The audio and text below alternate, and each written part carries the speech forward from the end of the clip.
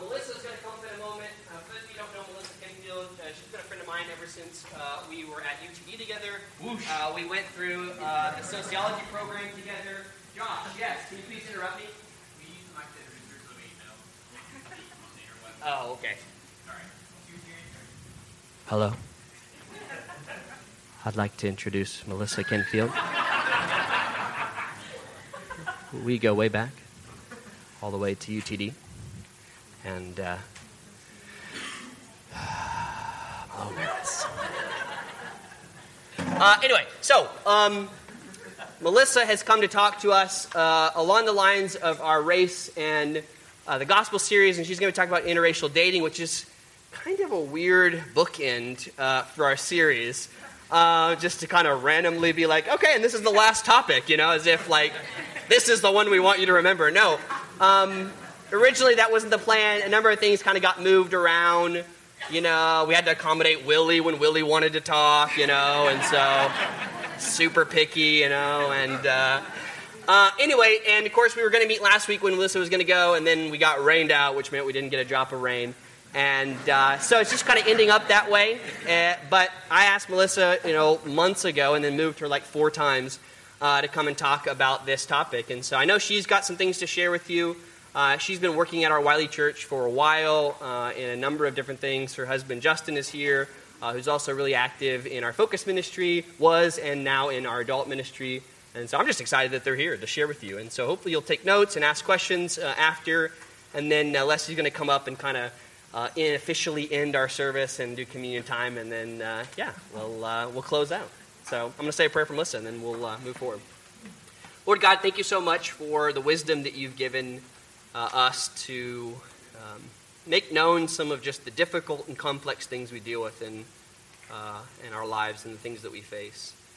Dating and marriage and just romance, that's such a tough topic today in a society that tells us that we should do what we feel like doing and want to do and what pleases us and follow every whim and desire, it seems. And then when you add on top of that just the institutional struggles we face with interacting with people who are different from us, and I just pray that your Spirit would speak through Melissa, that you would give us insight and wisdom that will open up our eyes to how the gospel changes everything for us, including our dating lives, including our marriages, including every aspect of our life, that you're going to bring good news into it, and that we would trust you and hear the words that you have for us. We love you, Lord. Amen.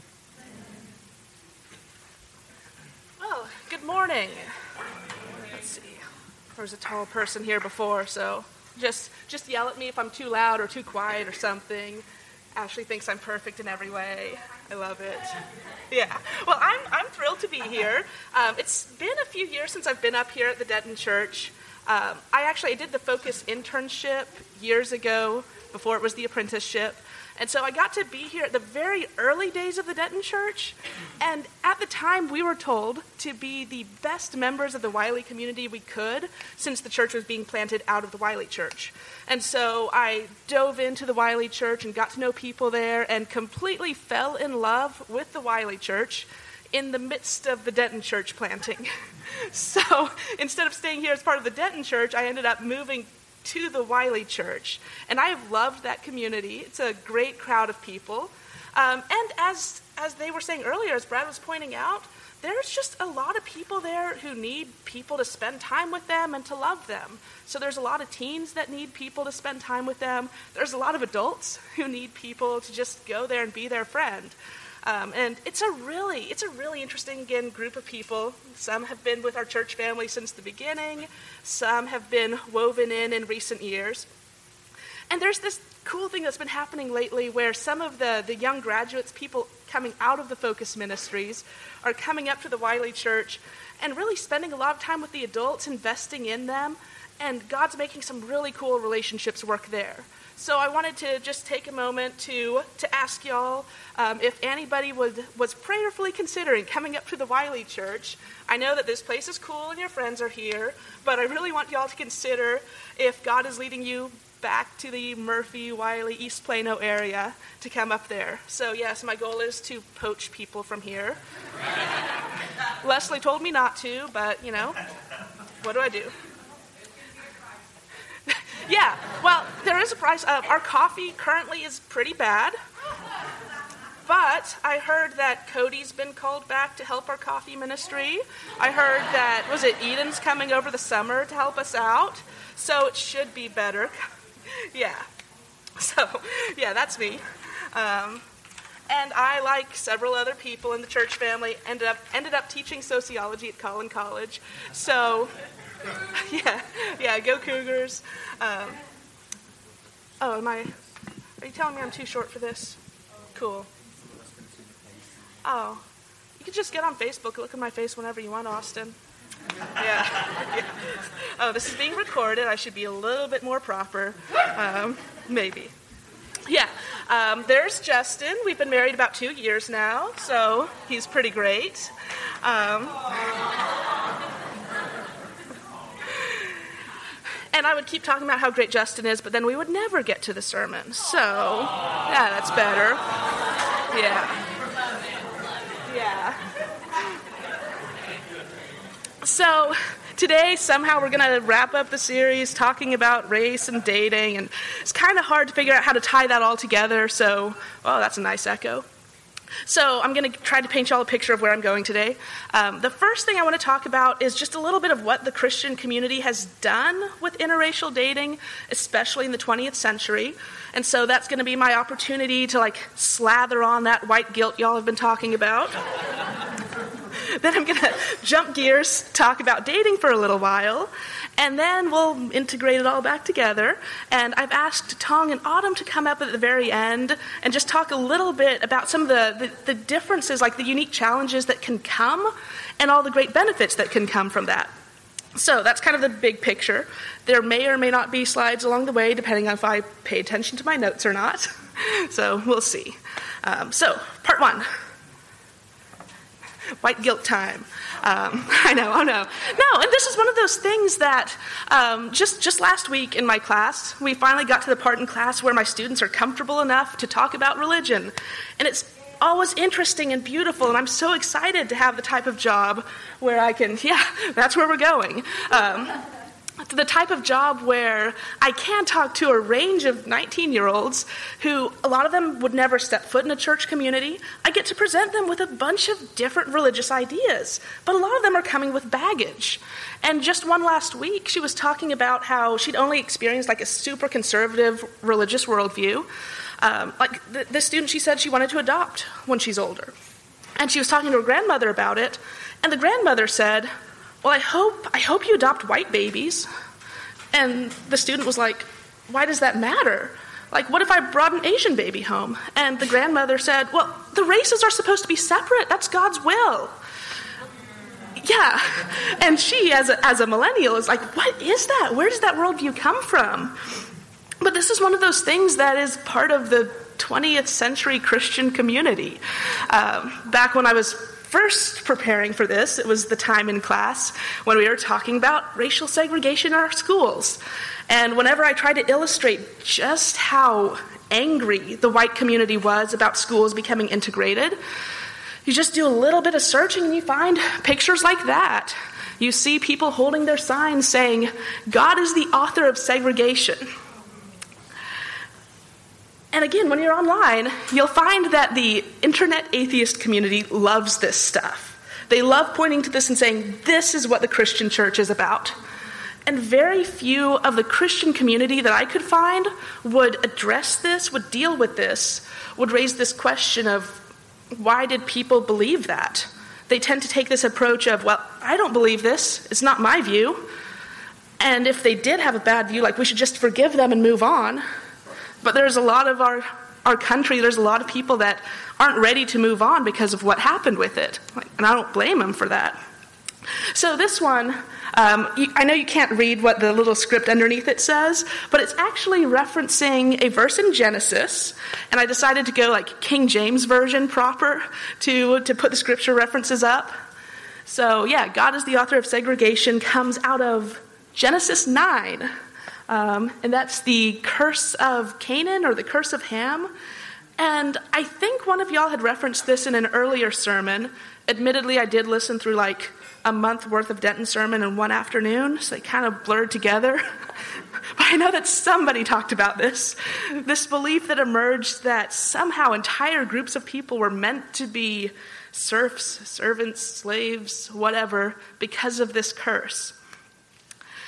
And again, thinking through that, somehow I doubt that when Genesis happened, it was designed as a policy decision for 20th century American schools. But hey, maybe that's my 21st century value system coming in. Yeah, so another one of the signs says, integration is a mortal sin. Let's see what the next one's got.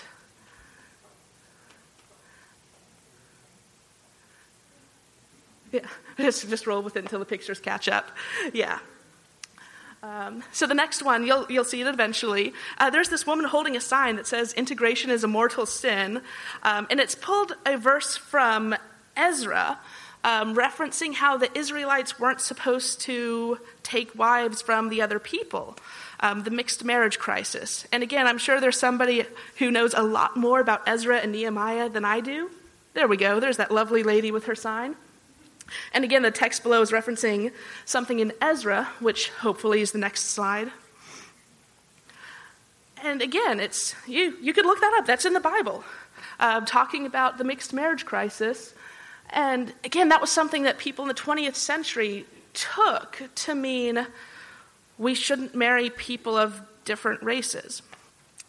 And again, maybe it's my 21st century values talking, but I would assume that these Old Testament prohibitions on mixed marriages have a lot more to do with your faith and religion than your race, ethnicity, and nationality, especially considering people in the ancient Near East didn't have the same concept of race that we did.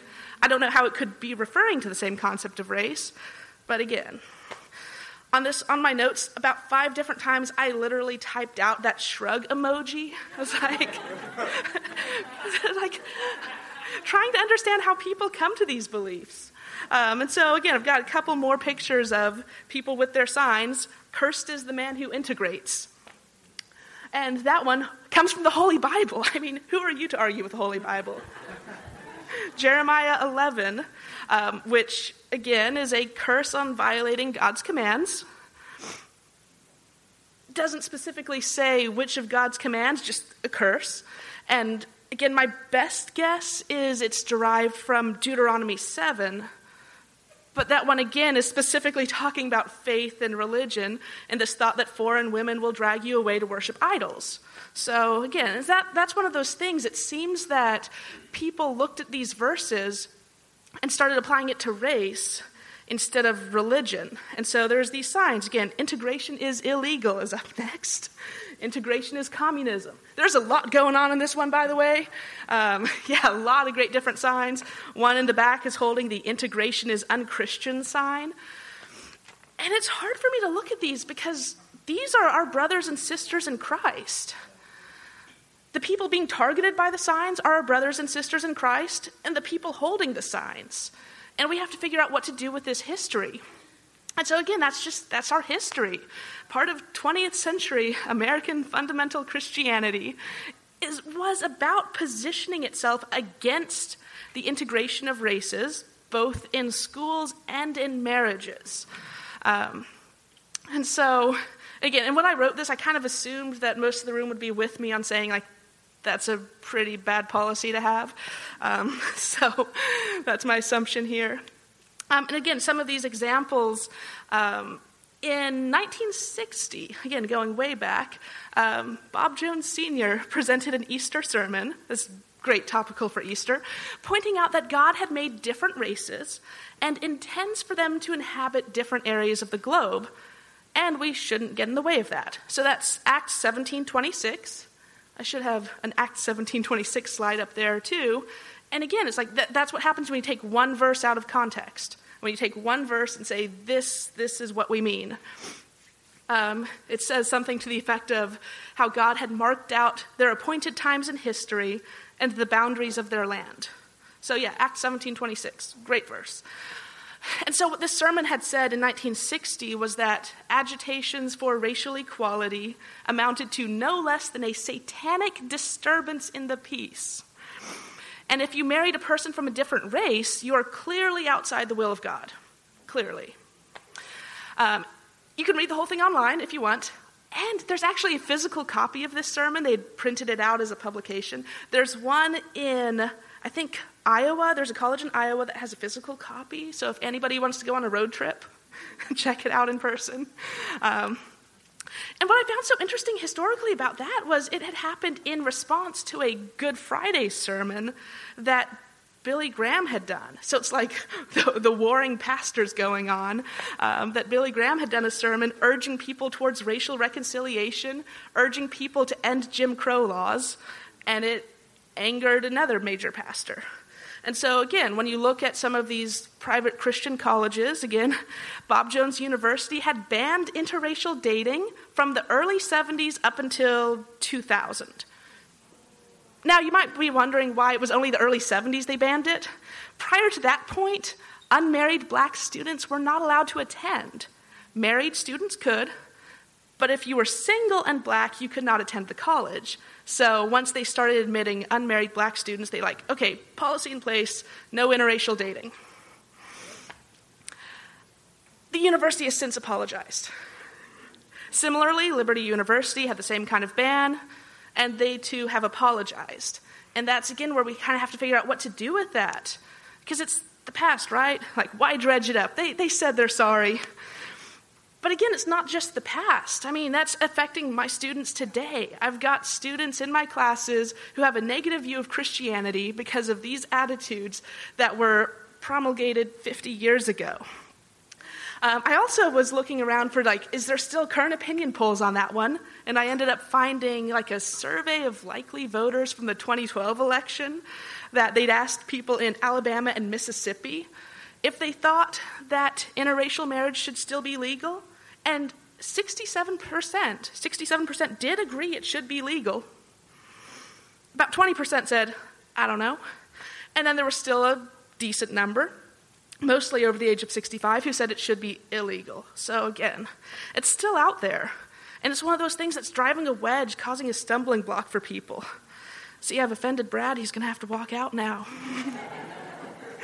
It's the reminder to watch our life and our doctrine closely. Because again, people looked at the scriptures and thought they saw this. And they tried to go with this. And the strangest thing to me is that Acts 17 verse was in the midst of that sermon from Paul regarding that statue to an unknown God.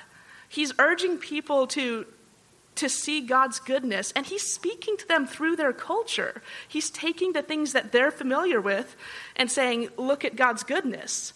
So it's very much a sermon that was about, again, uniting people, pointing towards God, not simply dividing people and saying, you belong on this continent and you belong on this continent.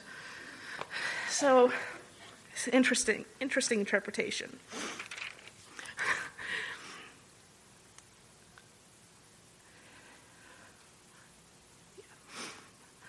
And it's interesting, again, to think that some of our brothers and sisters in Christ would look at those verses and see that thing about racial separation.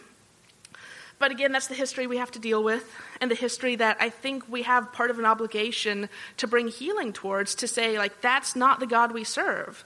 The God we serve is a God that, again, calls all people to him, values everybody equally.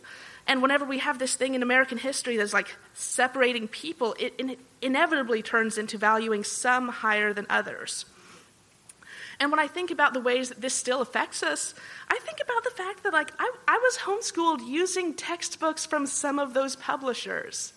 I benefited from a robust education that was promoted in part, there was this huge rise in private Protestant schools and the homeschooling movement in response to getting white students away from non-white students.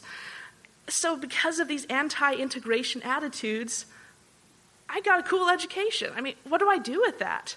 We have to figure out how to move on, how to apologize for the past, acknowledge the past, and work towards healing. American individualism says if I didn't do it personally, it's not my fault. I don't have to deal with it. I'm not responsible. But a godly community says that when there's a problem, we need to walk with our brothers and sisters towards that reconciliation and towards that healing. So then what do? Do I just say, okay, To make up for the past, that means we should only date other races and then we'll come to balance. No, it's like, I think it was Sierra talking about that a few weeks ago, this thought that if I only shop at Black-owned businesses, that'll fix the past. No, that doesn't help. But I do think it's a call for us to start to reform some of our thoughts on, again, what does it mean? What does a healthy relationship mean? Who should I be looking towards for that? So I'm going to totally switch gears and talk about dating and marriage for a couple of minutes, and then hopefully bring it all together at the end. And so the next part, again, talking a little bit about dating. Dating is the mechanism that American culture uses to find a spouse. So I would hope that before you're thinking about how do I date well, you might want to have a couple of basic statements in mind about marriage so you know what you're aiming towards, maybe. And so I'm going to make a couple of general statements, and I did speak at a Pizza Theology about this, and so if you want to listen to a lot of information, there's that. But instead I'm just going to make a couple of statements and not unpack them correctly, not unpack them completely. It's just going to be really short, and you're just going to have to roll with it. Got it? So, first statement I'm going to make is marriage is part of God's fundamental design for humans. Marriage is a really good thing. I don't have a single handy proof text for this, but marriage is good. We were created in God's image, male and female, and together we get a more rounded representation of God. And there's a lot of these things that Americans think that you need in marriage that I think really should come from the Christian community. There's a lot of this companionship, friendship that people try to dump into a marriage, which again, I think the body of Christ as a whole should be covering. But I do think there is something really critically important about marriage itself. And I'm not going to unpack all of that. But I wanted to start with that to make a couple of points. That first, the decision to get married is something that should only come through a lot of prayer and seeking wisdom. And the decision to avoid marriage is something that only should come through a lot of prayer and seeking wisdom. When I hear people saying that they think they're a confirmed bachelor, I always wonder, why did you come up with that thought? Because a lot of times it does have to do with people's fears, people's reservation, people holding stuff back. And so they say, oh, I'm not even going to entertain the thought. When it's they didn't ask God about that. That was just them talking. So I wanted to start with that to say, marriage is good, marriage is great. But it's not what a lot of times we want it to be. And that's my second point. Marriage is not about your happiness or your sexual fulfillment. If you think that getting married is there to bring you joy, happiness, the best companionship, or that marriage is designed as an outlet for your sexual needs, again, please get your head out of your bunghole. Don't drag somebody else. I knew that Justin would like that. God is good. Marriages often do bring joy, happiness, and great sex. But these are also things that come with time, hard work, mutual commitment, patience, practice, and self-sacrifice. And one of the things that happen is American culture glorifies sex. It's such an idol in American culture, and even Christian culture will buy into that sometimes. Christian culture will paint this picture that if you're sexually pure prior to marriage, then God will reward you with stellar sex in marriage. It's a nice fantasy, isn't it? We live in a fallen world, and we have to walk towards redemption. And so I think, I've got it on the screen now. There's an article called "Christians Are Not Called to Have Amazing Sex." I would like to note, it's not saying Christians are called to not have amazing sex. It's just saying, there's not this promise from God. It is not saying that God wants sex to be boring. It's not that. The point is that that's not something that you're just destined to have. And so what the article was responding to was there's apparently an article written by somebody else who said that she was sexually incompatible with their spouse, whatever that means. And after 6 years, they got a divorce. And this woman writing this other article was if only we had had sex before marriage, we would have known. And this relevant article thoroughly rebukes that worldview to say, like, who told you that sex was going to be good, perfect, that you would have it figured out after only 6 years? Like, it takes time. And so I'm just going to read a couple of paragraphs from that article. Although sex is indeed God's gift to us, Christians are not directly commanded by God to have great sex. Couples may find themselves incompatible in the bedroom, and they should not be bombarded with pressure from the Christian community to start having good sex and lots of it. Instead, they should find support and comfort. Support that sex is not the only thing that makes a good marriage, and comfort that historically all Christians have been called by God to suffer through numerous trials. Sexual incompatibility, therefore, is a cross that some couples bear, and Christian communities could lighten this burden if we made an effort to put sex in its rightful place. If sex were viewed as a gift that, like everything else in this world, is marred by sin, it may be easier for couples to accept that bad sex is neither a reason for divorce nor an excuse to stop investing in a marriage. As with other trials, bad sex is an opportunity to rejoice in suffering and to be further conformed to the image of Christ. So, as disciples, we shouldn't be viewing sex as this physical need. We should be viewing it as a gift to each other. And so, as disciples, we should be looking to serve our spouses. If sex is important to them, I sure hope you're willing to serve them. If not, today's a good day to become a Christian. Similarly, if they have particular issues, yeah, I like that line. If they have particular issues, areas where they're fallen, we have to be careful. If your spouse struggles with same-sex attraction or other deviant sexualities, or had been sexually assaulted, these things can lead to difficulties in the sexual relations in marriage, and we're called to be patient and walk towards healing together. And why I'm going here, why I'm talking about sex for so long, is because that's part of this subtext that happens. Like, people want this chemistry, they want this spark, they want this attraction thing as their primary choice in a relationship. And I think part of that has to do with this thought that they're expecting this, like, sexual compatibility to just be, like, easy and natural. And so that's where I'm going to move into the third point. I didn't have this really great title for it, so we'll just roll with this. Marriage is not about just what you want. We act like we can be really selfish on this checklist about a person, like what type of job or what their family background is, or especially what they look like, and then we just assume that we'll be selfless and kind when we're actually dating or married. And again, it's a nice fantasy world, but it's not the reality of most people. But again, American culture gets so obsessed with these concepts of attraction and sexual compatibility, whatever that means, that we get reduced to these animalistic instincts or pheromones or whatever. This also was a conversation in the faculty office a couple of weeks ago. Some of my coworkers were lamenting about how bad online dating is. I was like, I would tell them, hey, there's a lot of great single people in my church community, except, most of them wouldn't go to a church community, so that's a problem for them. But they kept talking about how, you need to have this spark and this chemistry. And I'm like, what is that?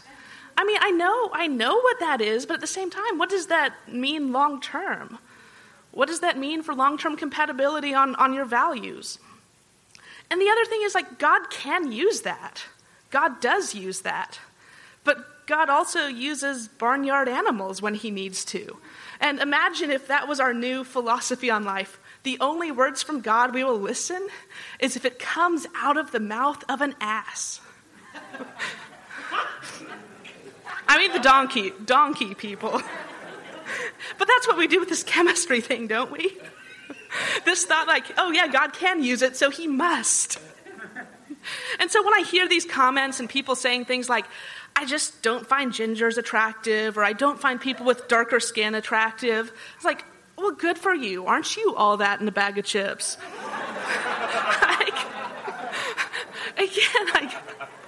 Why are we obsessing over this chemistry and spark thing instead of looking at the values that matter most to God? And so that's my general reminder. It's like we have to be willing to go out with people who aren't your type, whatever that means. Again, not in this pity date kind of way. The general rule of thumb there is like, if you think that you are out of their league, you got that backwards. Yeah, just let that one sink in for a minute. Yeah, so that's the thing, like shared values, life goals, those are the things that are most important. And when we get these like superficial physical things, we got a problem going on. And that said, this is the last awkward transition of trying to tie it all together. The values thing does matter, and that's where things get a little messy again. Because as we know, like people have different cultures, and that's good. That's part of God's plan. And so there's this third, like kind of milder viewpoint that I've seen show up online. I actually saw it on the Focus on the Family website in kind of a weird way, and then a bunch of like left-wing provocateurs hated it and are just like describing everything wrong with it, and I'm like, ugh. Anyway, so there's this viewpoint that like there's nothing scripturally wrong with dating people of a different race, but you're signing yourself up for extra problems, again, whatever that means. And it usually refers more to dating a different culture. And that's the thing, like, I understand where people are coming from for saying, like, oh, I don't want to make things harder than they are, because marriage is going to be hard. Like, going into it, you know you've got some problems and some friction, and then you get married, and new things emerge. But the problem that I'm seeing with this viewpoint is this thought that you're just assuming based on this stereotype that, oh, because a person's from a different cultural background, it's going to be really challenging. And so, again, I've heard people say things like, I couldn't date this guy who's Mexican because Mexicans are too patriarchal. And I'm like, you don't even know this dude. Like but whatever. Or again, white people don't care about family and they eat too much green bean casserole. Yeah, whatever. Yeah. And again, it's that stereotype thing going on. So we have to be really careful about that. And there's that opposite ditch that dating somebody of a different culture only because they're different is as bad as dating people only of your own. Because we're talking about people. Like, this is a child of God you're talking about, not your personal quest to redeem American history. Yeah. Oh, okay. Got some snaps on that one. Yeah. And so that's the thing. It's like, I don't have a great conclusion to that because, like, I know that cultural differences are real. Some cultures, again, value family a lot more than the waspy white Anglo-Saxon Protestant Americans do, and that's probably a really good thing. And if I act like my white Americanness is God's intention for how people are and how relationships are, and that everybody else should just get in line, again, I've got a pretty big problem there. Again, I think... Was it Josh that shared about how, like, every culture has its sins and every culture has its strengths? Does that sound like something you'd say? He's giving me the thumbs up on that. And so, again, in relationships, it's like, it's not a question of do I pick the American way or the Nigerian way? It's the question of, like, does God have an opinion on this? If God has an opinion on something, we follow God's way. If God doesn't seem to have, like, a strong statement one way or the other, we look to serve each other. It's like, sounds easy, right? Like, I know it's not going to be that simple. I'm just trying to talk in like the general principles there. And so that's the thing that I kind of had to leave on is like, I get why people are hesitant about cultural differences, but I think it's a really dangerous thing for you as a person to have that attitude because, again, you're looking at people as stereotypes instead of as people. And especially if you're not even willing to consider them for, like, go on a couple of dates, be their friend, that kind of thing. Again, it seems pretty hazardous. It seems like you're not valuing God's people for all that they are. So, with that in mind, I wanted to hear a little bit from Autumn and Tong, in part because they are, like, amazing people, but also because that's something that I know y'all have had a few questions, like, you've had to work through. So if I could get y'all to come up and share a little bit on that. Yeah. So, as they're coming up, I wanted to say, in keeping with Wiley Church tradition, I didn't text them asking them to share until, like, last night. And then they didn't respond, and then I found out that the group text didn't actually work. So I actually basically texted them this morning. So, yeah, so that's on me. But I'm going to turn it over to y'all. And the questions that I had asked were, more or less, in what ways has the other person's cultural heritage shown you a more complete vision of who God is? And then, are there any challenges that are, like, culturally specific? So, sound good? Cool. Well, on that, I'm going to take my delicious coffee and move on and turn it over to them.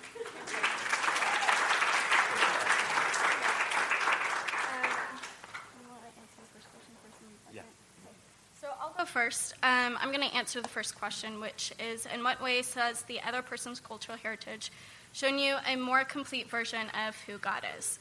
And for me, in getting to know Ton and his mom and his culture, they are very servant-hearted people. And they give gifts to everyone. Just thinking about Ton and our relationship and how he treats others and his mom when he comes here, like their thoughts are, how can I serve you? How can I give you gifts? When his mom comes, not that we ask her to, she brings us so many gifts, but not just for Ton and me. She gives us gifts for my sisters and my mom and my dad and my grandma and my aunt, people who she barely knows. But she takes the time to think about them and what they would want and how she can serve them. And I think that's who God is. He serves us well, and he wants us to serve others, and he gives us good gifts, and he wants us to give gifts to others.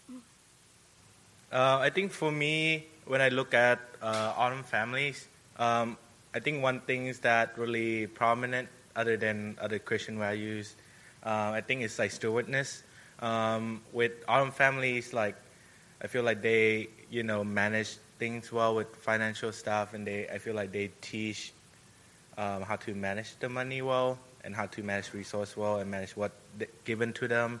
I don't think I saw them like want more. Like in American culture, right? You always strive for like the big best things, like 60-inch TV with like nice home theater. But I feel like with Autumn family, I feel like I not see that at all, and I think for that it's like, American culture values. I think that's like reflect of who God is. It's just like, not crave for more and just like contentment.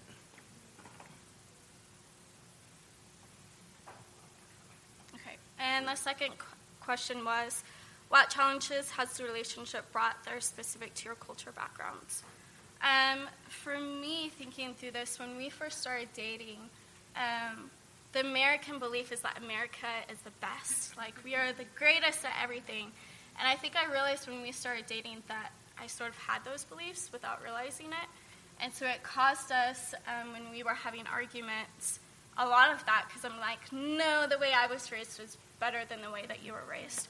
And wouldn't really understand where he's coming from. And I really had to work through, there are great things about how I grew up, but there are awful things too. And there are wonderful things about how he grew up, but there are bad things too. And so we had to, and still do have to have a lot of open communication about that. And most recently, we just got married a few months ago, but when we first did, there was a family member of his that would send us some really ugly, nasty emails. And the way I wanted to respond to it is very much the American way. I wanted to defend ourselves. I wanted to send back and say, no, here are some truths and everything. But that's not how his culture works. That's not how we could respond. And so learning how to be respectful of his culture and understand that the way that I want to respond is not always the best way. And really having grace for each other and where we're coming from when we want to handle things very differently because of how we grew up. Yeah, and I think one of our challenges, I still don't think Autumn family love green bean casserole. So working through that, try to make the best green bean casserole. But on the serious note, I think that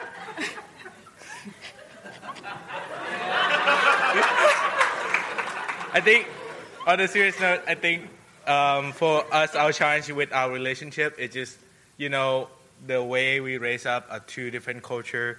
Like, on top of that, it's not just culture, it's also, like, different religions. Mm-hmm. So, like, one of the challenges that I bring into relationship, because I grew up, like, 16 years of belief in Buddhism, where, what you do or treat have consequences. And I have to now I become disciple and become Christian. I have to work through my baggage of how I used to raise and how I respond to things on top of how my family deal things and how other family view of things.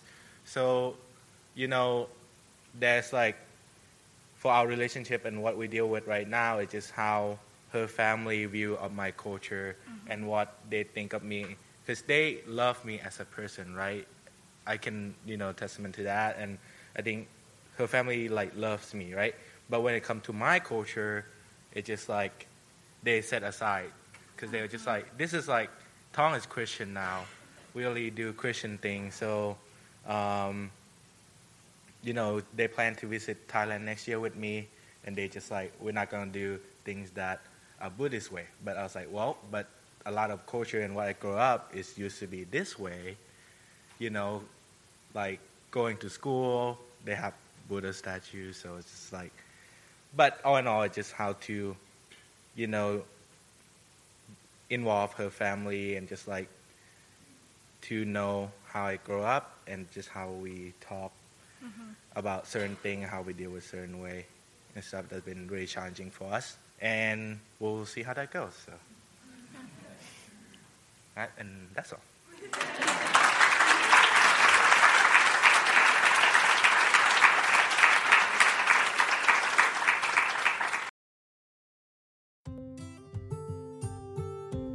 Thanks for joining us for our sermon podcast.